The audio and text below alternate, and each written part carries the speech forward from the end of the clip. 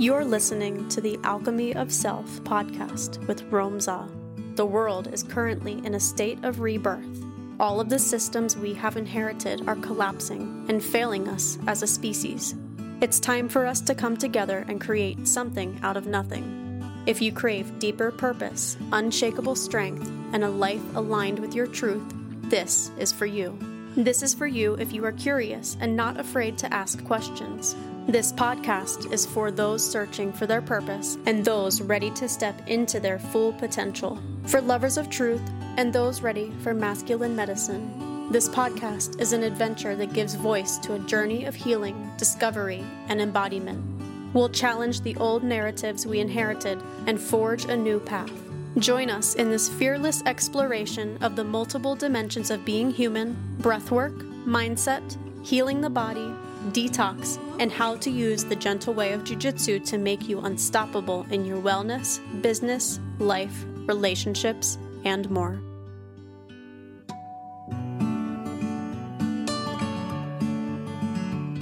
This meditation series is going to be a little different than the usual podcasts.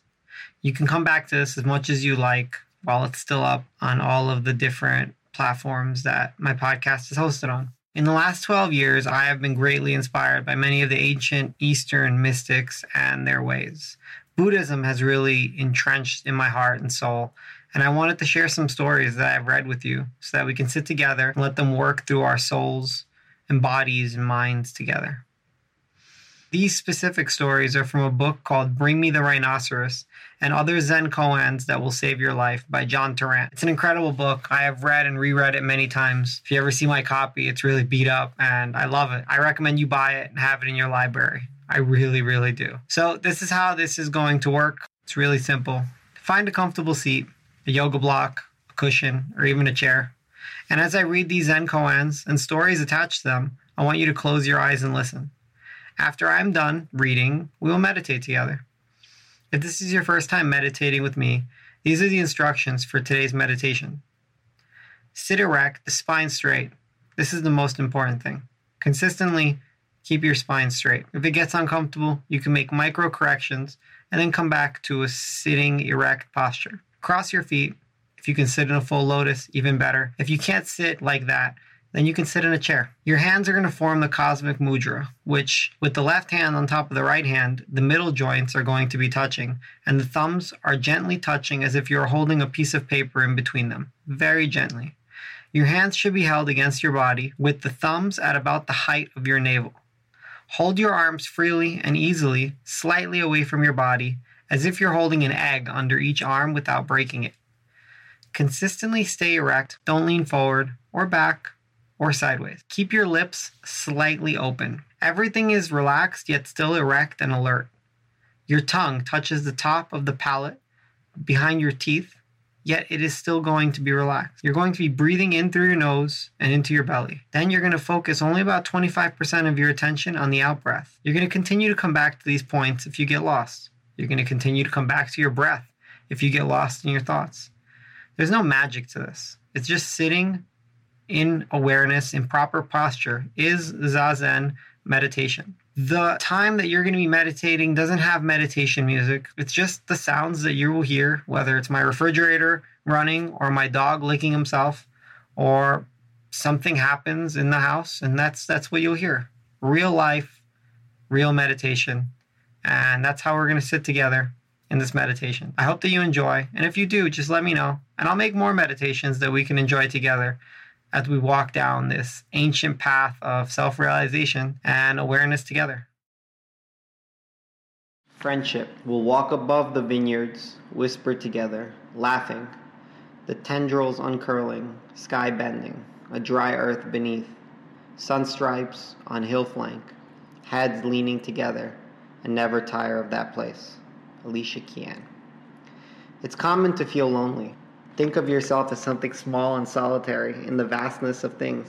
It's easy then to think of a friend as a home territory carved out of that vastness, a kind of living diary for sharing and storing the feelings of the day so that life can go on more or less as usual.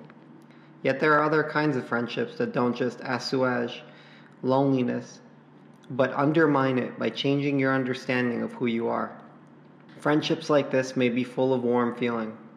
The friends may be kindred souls, recognizing that human achievements are rarely solitary, even when they seem to be. But such good reasons are not the basis of this second sort of friendship, nor the source of its nourishment. The kind of friendship doesn't depend on reasons. Reasons, after all, come and go. What is beyond reasons might seem to be incomprehensible, but there are all sorts of things that we do just for their sake, because we love them, and some friendships are beyond any why. If you have such a friendship, it can help you find your own strength. The Koan. On Mount Dishan in China, long ago, there was a community where two men had gone to take refuge from the storms of life in the outside world, storms of which they had first-hand knowledge. Though at first they seemed to be opposites, they became friends. As it turned out, one, whose name was Zhu Fang, lived a long time and became renowned, but for many years no one expected much of him. Zhu Fang was talented in one thing. He was a chef, and brought to the spiritual path a trust in hard work, precision, and pleasure. Otherwise, he was stocky, solid of body, and somewhat opaque in personality, as if a great, slowly heating energy in him kept the world somewhat at bay, while showing much about his motives and way of living. Zhu Fang hoped for an inner transformation, though it was in no hurry to arrive. He persevered at what did not seem to be working, which in his case was meditation, since the alternative was, well, he didn't imagine the alternative. He was like the boy who doesn't have the knack with girls but doggedly persists in inviting them out. Albert Ellis, the psychologist, tells the story that as a young man he decided to invite 100 girls out. Since the refusals that met his first few attempts were obviously the result of unpracticed technique and a small sample, both of these problems, he told himself, could be fixed by increasing the sample size. He went to the zoo, where he had noticed women on benches reading books. He too took a book and sat on a bench. He invited 100 girls on a date. Not one said yes, so he decided that 100 was itself too small a sample, and embarked on another 100 attempts. The man in our story had longed for enlightenment for 25 years. He also decided that he had not given the method enough of a chance. And this point points to the deeper side of Zhu Fang, which was that he had a feeling for duration, an appreciation that good things take time to occur. He liked to gather evidence to make the right decision, savored the slowness of gardens unfolding, of flowers and galaxies unfurling, of a mushroom sauce simmering and blending. He liked writing and remembering that the first written characters had come from the patterns made by heat when using a tortoise shell as an oracle. He wasn't sure that he actually believed that story, but as a chef, it gave him a nice sense of history. For him, achievements came through accumulation, layering one act on top of another. The other man in the story is Yan Tu, who was younger and kind of a clown who claimed to be more enlightened than the teacher. He made jokes about religion, sex, and the toilet, which was not remarkable, but he and Zhu Fang did live in a monastery. Some teachers secretly hope that such students will turn out badly, and they can say how impossible he was. Yan Tu's teacher was old and indifferent to others' opinions, and promoted Yan Tu. His clowning had dark underpinnings, and seemed to help maintain temple life, which could be overly devoted to light. In 845, when Buddhists were being hunted and killed by an emperor who didn't fancy them, the teacher had spent the year in a cave, doing nothing much, waiting it out. Yan Tu became a ferryman and took people across the river. Gaining the other shore is a metaphor for enlightenment, so this was another one of his jokes. He didn't take a crisis more seriously than, say, the weather. People admired this quality while privately wondering if it merely showed heartlessness. Zhu Fang genuinely liked Yan Tu. He was sure that Yan Tu was a kind of genius, far ahead of him in ability, yet he always felt completely accepted by the younger man. The chef believed that, just as enlightenment took its time coming, friendships needed time to deepen. He held Yan Tu in his heart as his friend, and when they were together, believed all things were possible. Now, if you were Yan Tu's friend, he didn't share your emotions and the disappointments of love and work. You couldn't talk through a crisis with him in order to continue your life on more or less the previous pre-crisis trajectory. Yantu wasn't useful for that. He didn't care about restoring normalcy. What he did help with was a change of heart. He was always willing to experiment on your mind. His empathy was not for your problems, but for the way your problem might open a gate. Whatever the differences in their approach, where you saw Yantu, you would soon see Zhu Feng. Between retreat periods, they took holidays together, wandering in the mountains, so it seemed clear that the friendship was mutual. One afternoon, late in the year, they were being tourists, walking through a valley in Hunan. Yantu had a childlike readiness to be interested in everything: a chestnut tree, a butterfly, another traveler. Sometimes he had zero attention span, but then when he did fix on something, he ignored everything else. His lively face was relatively unlined. Zhu Feng was as happy as could be with his friend. He looked straight ahead and stumped along, sweating, responsible, like a bear in a fairy tale, loaded with cooking pots. He liked to walk. He liked the load on his back and the feeling of weight that it gave to his life. Walking wasn't necessarily a means to get anywhere. To be in time, to wander, made time seem less of a burden, the present more enduring. As the afternoon wore on, they climbed higher. More mountains appeared, and they crossed out of autumn into winter. There was gravel under their feet now. Clouds spread from the north. The wind pierced their clothes. And Zhu Feng began carefully not to think about getting warm. Yantu complained and laughed and waved his arms about and seemed to enjoy the change.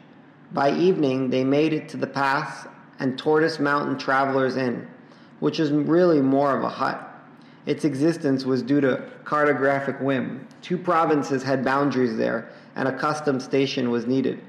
Their rooms had a fire that vented underneath the brick bed that was the only furniture. In the night, when Zhu Feng went outside for a moment, it was very cold, and a wall of stillness met him. Large flakes of snow began to fall, as if he had awoken just to see them start. In the morning, no one was on the roads, and he had a timeless, restful feeling looking out at the white expanse. The 2 companions ate rice and millet and regarded the walls. Yantu, having exhausted his jokes, rolled back onto his part of the bed, wrapped himself in the quilt, and slept. Zhu Feng thought he could make use of this opportunity and sat up meditating. He settled quickly and didn't feel tired or bored. His mind was calm and spacious inside the little hut. He was concentrating so hard that he sweated and seemed to be losing weight. It snowed for 3 days and 3 nights. Every now and then, Yantu opened his eyes, saw Zhu Feng sitting in the firelight, got up, loaded the fire, and went back to sleep. Zhu Feng thought that his friend didn't care much about duration, about the slow gathering of readiness, and didn't seem to take time to decide or to learn. Yantu seemed like an anthropologist, as if he came from a world in which time was not strict and life and death were not the main things, just things, among other things. Yantu had once said that he liked to live, and just to live was enough. So, who knows, perhaps even sleeping for days was thrilling for him. His kindness, Zhu Feng decided, came from the way he relaxed and let time and the moment come over him. He didn't want to be other than where he was. And although he didn't seem to need much himself, he enjoyed bringing others into a similar understanding. Then Zhu Feng drifted off into places where his thoughts were lighter than snowflakes and melted before he can grasp them. On the 3rd day, Yantu sat up and said bluntly, amiably, "Get some sleep. What do you think you are, a roadside shrine?" Only the slightest threads of melancholy lay on Zhu Feng, but they burned like the long streamers of a jellyfish. He touched his chest and said simply, "My heart isn't at peace. I can't fool myself." And I thought, up here where it's so quiet. Yantu said, "I always thought you'd be a teacher, being so sincere and all." Zhu Feng usually took his friend literally, since the other possibilities were too various to work out. The meditation was making Zhu Feng notice the visual oddity of ordinary things, their tendency to tilt into the non-ordinary. His friend's eyes looked beautiful, not quite human in the dim light. "Well, since you ask, yes, I do worry. I get anxious. My life is going past me like a galloping horse. I get depressed. I don't feel well. I don't feel that I'm of any use. But at other times I feel clear, as if, well, there's not the slightest veil over my eyes. And then I forget again. Why don't you tell me? I can let you know if you're on the right track and where you're not, Yantu grinned. I'll whack your ideas away, prune the views. Zhu Fang took the invitation as a cue to describe moments of treasured insight, years of them, everything he understood about the universe. Yes, he thought, this is exactly what I need, to tell my friend and he'll understand. Once he began to talk, he warmed to the task and his yearning grew. His chest actually hurt. Each experience he described, Yantu batted away. Zhu Fang couldn't protest. The stories were nice, but they were in the past. He was saying, it was as if the bottom dropped out of a bucket. But the contrarian voice in his head was not impressed. Where is that bottomless bucket now, it asked. The bucket still has fears in it. Yantu wasn't impressed either. Zhu Fang saw that what had been significant at one time, a glimpse of great happiness, was indeed real, yet it no longer had the power to soothe. Zhu Fang felt pale and wan. His balloon had been punctured, but even his emotion he saw as just a small transparent doubt, almost a prayer, a tear, a raindrop, a glass bead. Without his achievements to compare itself with, his sorrow drifted away. A simple quiet remained. Then, into the silence, Yantu did something surprising. He roared. His roar or shout or whatever it was deafening in the hut. And that's when everything stopped for Zhu Fang. He didn't think noise or loud. He didn't hear. Nothing was on his mind. Zhu Fang shivered and shook. The hook from an old song looped in his head. Anywhere else is too far away. At this moment, his thoughts didn't feel as if they belonged to him. Then Yantu said, don't you know that the family treasure doesn't come in by the gate? Let the teaching flow out from your own breast to cover the sky and earth. These ordinary words hit Zhu Fang like a blow in the chest. His heart felt larger than all of space. He wept and shouted. He yelled out for joy. Today, Tortoise Mountain has finally awakened. Tortoise Mountain has achieved the way. Yantu laughed and thumped him and grabbed him, and they danced together. They danced slowly with encumbered grace, while the snow fell quietly and the world was otherwise still. Then Yantu ate an extra helping of the rice and went back to sleep. Zhu Fang didn't sleep, but watched in happiness the whole night through, working with the koan. What if it's true that real insight and joy don't come from the direction you expect such things to come from? If what you really want could come from any direction, that information might change the way you conduct your life. Instead of watching out for danger, you might be vigilant for happiness. Some people don't remember their dreams. Yet, if they try to remember, their dreams come gradually into awareness. At first, a wisp, then a scene, and so on. They are learning how to walk in the dream's domain, and things that once seemed too small to notice became obvious. Happiness could be like this. If you were willing to relax with whatever came, there would be nothing wrong with sadness or any other difficulty. Since joy might be hiding anywhere, you would be willing to look with curiosity at sadness or fear, just in case. Zhu Fang's version of this strategy is to wait and let things come to him. When you feel sorrow, it might be taken as a request to sit down, right where you are, on the brown Afghan carpet, and feel more of your life. Or maybe you are happy, there on the brown Afghan carpet. It doesn't matter. Suddenly you hear, really hear, the Canada geese crying overhead. If you don't ask your sorrow to leave or try to make happiness stay, either might be something merely present, like the snow on Tortoise Mountain. Then both happiness and sorrow can be interesting and even paradoxically satisfying. Sorrow might be a sort of reverse Pandora's box from which, when you open it, happiness flies out. I might jump up and say, today the Canada geese have attained the way. There is a saying that everything we do is in the service of the self, and there isn't one, a self, that is. Zhu Fang felt that he had joined his friend's world because they now shared a language. Zhu Fang saw the mountain as his own body, and so it too became enlightened. That was rather a lot of self to have, but it wasn't personal or grand. What if he had awakened at the sight of a mouse? Well, would he have shouted, today the mouse has attained the way? Yes, he decided he would have. What he had thought of himself wasn't so important after all. He decided that his insight was what made Yantu seem so objective. Yantu didn't have an idea of Yantu, that he had to groom and manicure. Yantu's shout kept ringing in the brightness of the things around Zhu Fang, who, against all expectation, became notable and funny. Thousands of people came to Zhu Fang. Some of his students became great teachers of the age. Some were transformed but lived invisible and anonymous, as Chinese dragons are supposed to, teaching calligraphy in malls. Others, of course, noticed no particular change in themselves. When people thanked him, he said, "It's got nothing to do with me." He seemed to regard teaching as an extended party with dark jokes. Zhu Fang did not think of his point of view as limited to his own body or his own personality, but he spoke also for the cities, the rivers, the trees.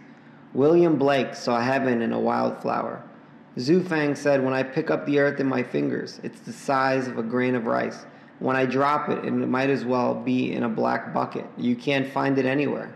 Hit the drum, call everyone to look for it." Another time, perhaps when the piety of the monks was getting on his nerves, he said, "The whole world is a monk's eye. Where will you go shit?" When Yantu became a teacher, his character was, as it always had been, unpredictable, indifferent to the things others prized. He was so clever that people just assumed that he knew what he was doing. When his temple was attacked, he sent his people away, but himself sat in meditation in the great hall. Perhaps he was tired of the long war. Perhaps he looked inside and couldn't find the thought of running away. A soldier rode in over the black and white tiled floor and killed him with a spear. Yantu had said when he went, he would go with a great shout, and in the villages for miles around, people claimed to have heard this yell. His last teaching, the same one he had given on Tortoise Mountain. When he was a friend, he was a good friend, and when it was time to go, he wasn't the sort of person to hang around. While the obvious theme of the koan about Tortoise Mountain is to point out the unpredictable sources of joy, the other theme is of a true friend. A true friend here is one who surprises or disturbs you in a particular way. As long as you are fixated in a particular direction, a friend may seem like a distraction or even a nuisance.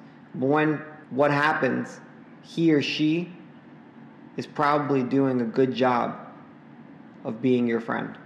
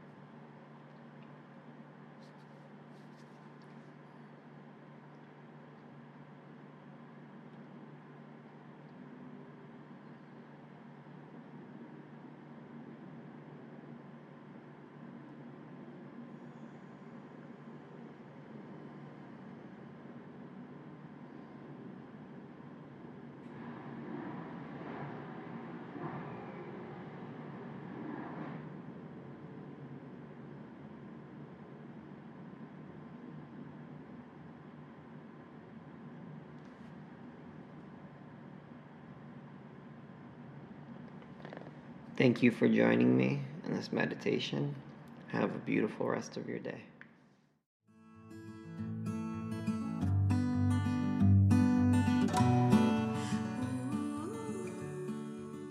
Thank you for listening to the Alchemy of Self podcast. If you resonate with our message, please show us some love by hitting the subscribe button and giving us a like.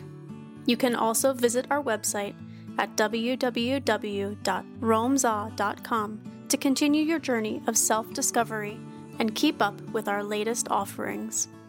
With love and harmony from all of us at the Alchemy of Self podcast.